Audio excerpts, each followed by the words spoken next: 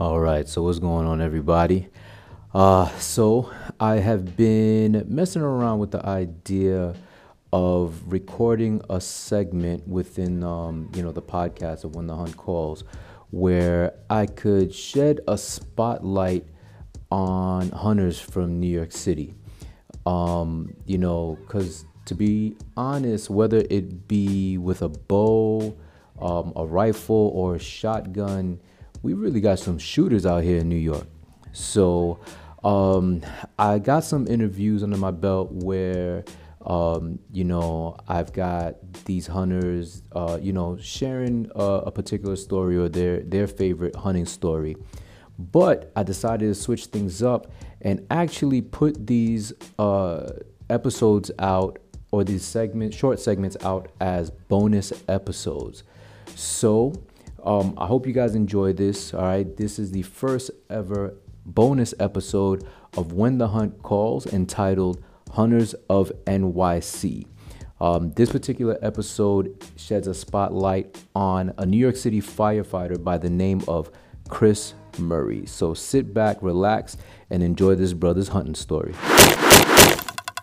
Here we are. All right, Chris. I want to say thank you, brother. I really appreciate you doing this. If my listeners didn't catch in the intro, Chris, you are a New York City firefighter, correct? Yes, sir, I am. And thank you right. for having me on. It's an honor to be the first one here. Yeah, I appreciate that, brother. Yes, you are the first. Thank you for that. And I want to thank you for your service, brother, because especially with everything going on in our city with the coronavirus, I want to thank you and your fellow firefighters for the job that you guys are doing, especially in the face of this lockdown. Thank you very much, man. All right. Now, being the first guest of this particular series of episodes, what I wanted to do, like I've told you before, is kind of shed a spotlight on hunters in and around New York City. You are a New Yorker, as far as I'm concerned, or at least as far as I'm concerned, you're from New York City. Being a New York City firefighter, but you live out in Yorktown Heights, I believe. Yep, I live up in Westchester, and it's in Yorktown Heights, which is the top of Westchester, right next to Putnam. Nice, nice. So, how'd you get into hunting? Is it something I know it's rare for anyone in New York to not be born into it, but is it something you picked up recently? Is it something you've been doing with your family? Like, how'd you get into it? So about 2 years ago, I made a list of things I wanted to do, and one was a triathlon, and the other one was to learn how to bow hunt. And I was actually really blessed to have my captain at the time, Richie Kirshner, was the president of the New York State Bowhunters Association, and Wow. He helped teach me how to hunt. Like, showed me all the ways to properly use the bow and everything about it. And he's been a big mentor to me since then. And anytime I hunt, it's like when I'm done, it's like I text him or give him a call right away, tell him what I saw, what I did, and how I did, and he tells me what I can do better, what I did right. And it was something I wanted to try. And man, the first time sitting in that stand in the morning when that sun comes up and you see everything around you, it was just beautiful. And it was such a cool experience. I was like, I'm hooked. I'm in. See, now for my listeners, just so they know, I'm on a video call on Skype with Chris right now, and you guys should have seen the smile that just came across his face when he started talking about how he got hooked. And I feel like I'm the same way when I talk about it myself. Some people don't understand, but like I said, I saw the smile come across your face, and it's like, yeah, this brother's hooked too. All right, so I'm sorry. Go ahead. I really am, man. It's so much fun. And I've met so many good people through it and developed so many good relationships and friendships just from hunting alone. And it's been so fun. I mean, I'm only 2 years into this, and the more experienced guys have been just so great with it, taking me under the wing, helping me, and, just reaching out, friends I went to high school with, people I've known for a while that hunt, everyone's like, oh, did you try this? Did you hunt here? Did you do this? Do that? And it's so nice to have such a great community of hunters around. I totally agree. So you know what? Let's jump right into this, and I'm going to ask you, man, tell me a story, brother. All right, so I got a good story for you. This year, I hunted with two buddies of mine, Vinny and Pat. And we were hunting a place in Westchester, and it was the second day. It was my buddy Pat, first time ever sitting. So it's his first time ever hunting. And I'm probably about 150 yards away from them. And, you know, we're texting back and forth, and it's coming to that golden hour, that magic hour, that last light, let's get the stuff coming in.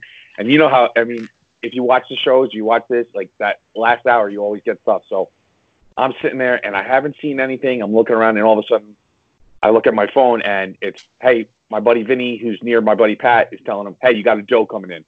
So he's got a doe coming in. So the doe comes in to about 40 yards, and Pat waits for him to come in, comes around, and the doe just starts chasing him. And now there's another doe coming in, 2 does in, and I'm like this. There's no deer around me. Why isn't there any deer near me? So I'm, through the text message, I'm watching it, and I get the text. I hit it from Pat. So we're like, awesome. So we waited a little bit, came down, we all met, and we're like, all right, let's go look. And we took a look at the arrow, and the arrow originally, we're like, oh, man, it smells like guts, man. Maybe we should hold off. And we took a quick look, and I'm like, hey, look, there's a little speck of blood there. So we took another step, started looking, and we found a halfway decent blood trail. And we're like, all right, you know, let's just look around a little bit. And I remember coming around a log and seeing this white belly, and my buddy Pat standing behind me, and I got the light on, and I'm like, Pat, you know what that is? Pat, you know what that is? And he was just so happy. I went to high five him, and I still had my my trigger on. I slapped him so hard, I ended up cutting his finger. Oh, wow. So then we're sitting there, the three of us, and I've never gutted a deer. Pat's never gutted a deer, but Vinny, being an experienced hunter, has gutted a deer. So we're like, oh. And the only way we've ever seen it is watching like Meat Eater or something like that. And we're like, all right, we could do this. So we start gutting the deer, and we're like, Vinny's showing Pat different techniques, and we're like, hey, you know, just keep your fingers up. You know, you don't want to nick the belly. And right when we said that, all you hear is, psst. And we're like, all right, you hit the belly.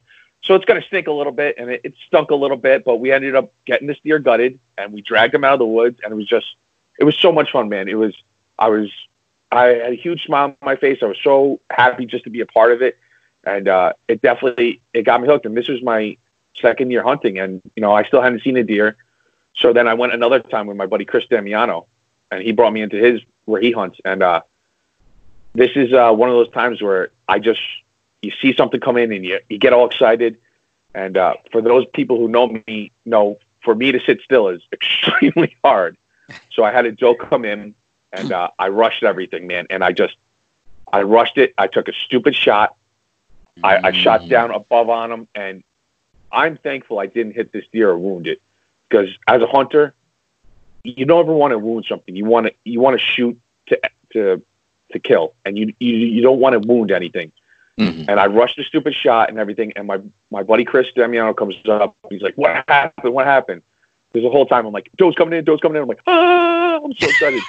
And he's like, "Dude, you just got to calm down next time." I'm like, "I will." And I picked up the arrow, so it's a broken arrow, and I got it in my quiver. And I kept it in my quiver all season for a reminder. Hey, pull your head out of your butt, calm down, relax, and take your time. You know how to do this. And Captain Kirshner always told me, he's like, Chris, you know what you're doing. Just relax, calm down. And that was one of the things I didn't do in that situation when I had the doe come in. And it was at like 10 yards, and it was just literally was a stupid shot. And I was so glad I missed. I was upset that I broke an arrow, but I was glad I missed because I didn't wound a deer. So next day I go to hunt the same spot, and here comes that doe again. And I'm like, all right, it's on. But she never came into a shooting range. You know, I was shooting at 20 yards. You know, I was very comfortable with my 20-yard shot. My 30-yard shot I was a little hesitant with, but my 20-yard shot I knew I was comfortable with, and I didn't want to take a stupid shot. And she just stayed at that like 35, 40-yard perimeter the whole time watching me. And I'm like, I hate you. I'm like, come on, just come in 10 more yards. Just 10 more yards.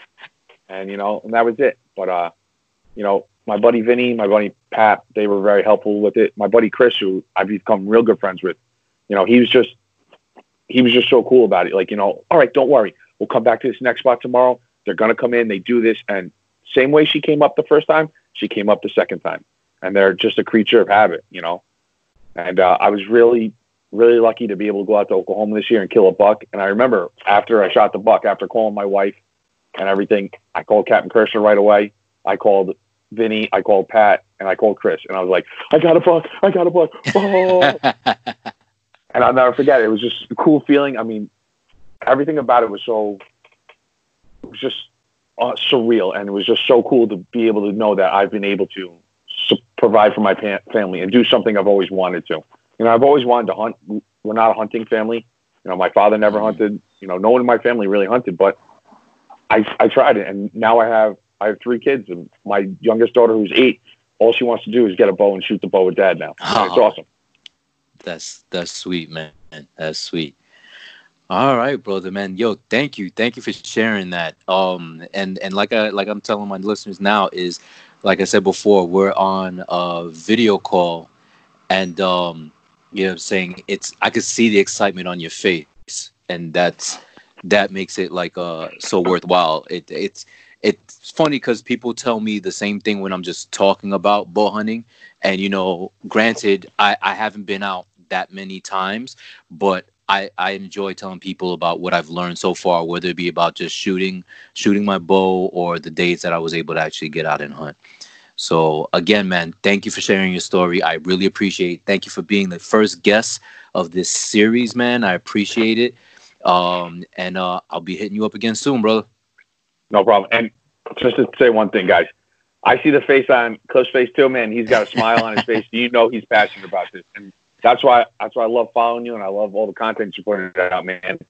Like I told you in the text, in the DM, man, I was really jealous you got to talk to Mark Kenyon and Landon there. That's so cool. He's a really good dude, really down to earth dude. So I enjoy talking to him too. You said you ordered his book, right? I ordered his book, and then last night I was actually trying to find my Meat Eaters book, and I can't find it. And I wanted to cook one of my tenderloins, and I was like, oh, I got a book for this. And then I'm looking around, I'm like, going to my wife, I go, have you seen it? And she's like, no. I'm like, son of a gun. All right, brother. Yo, thank you again. I truly appreciate it, man. No problem, man. Take care.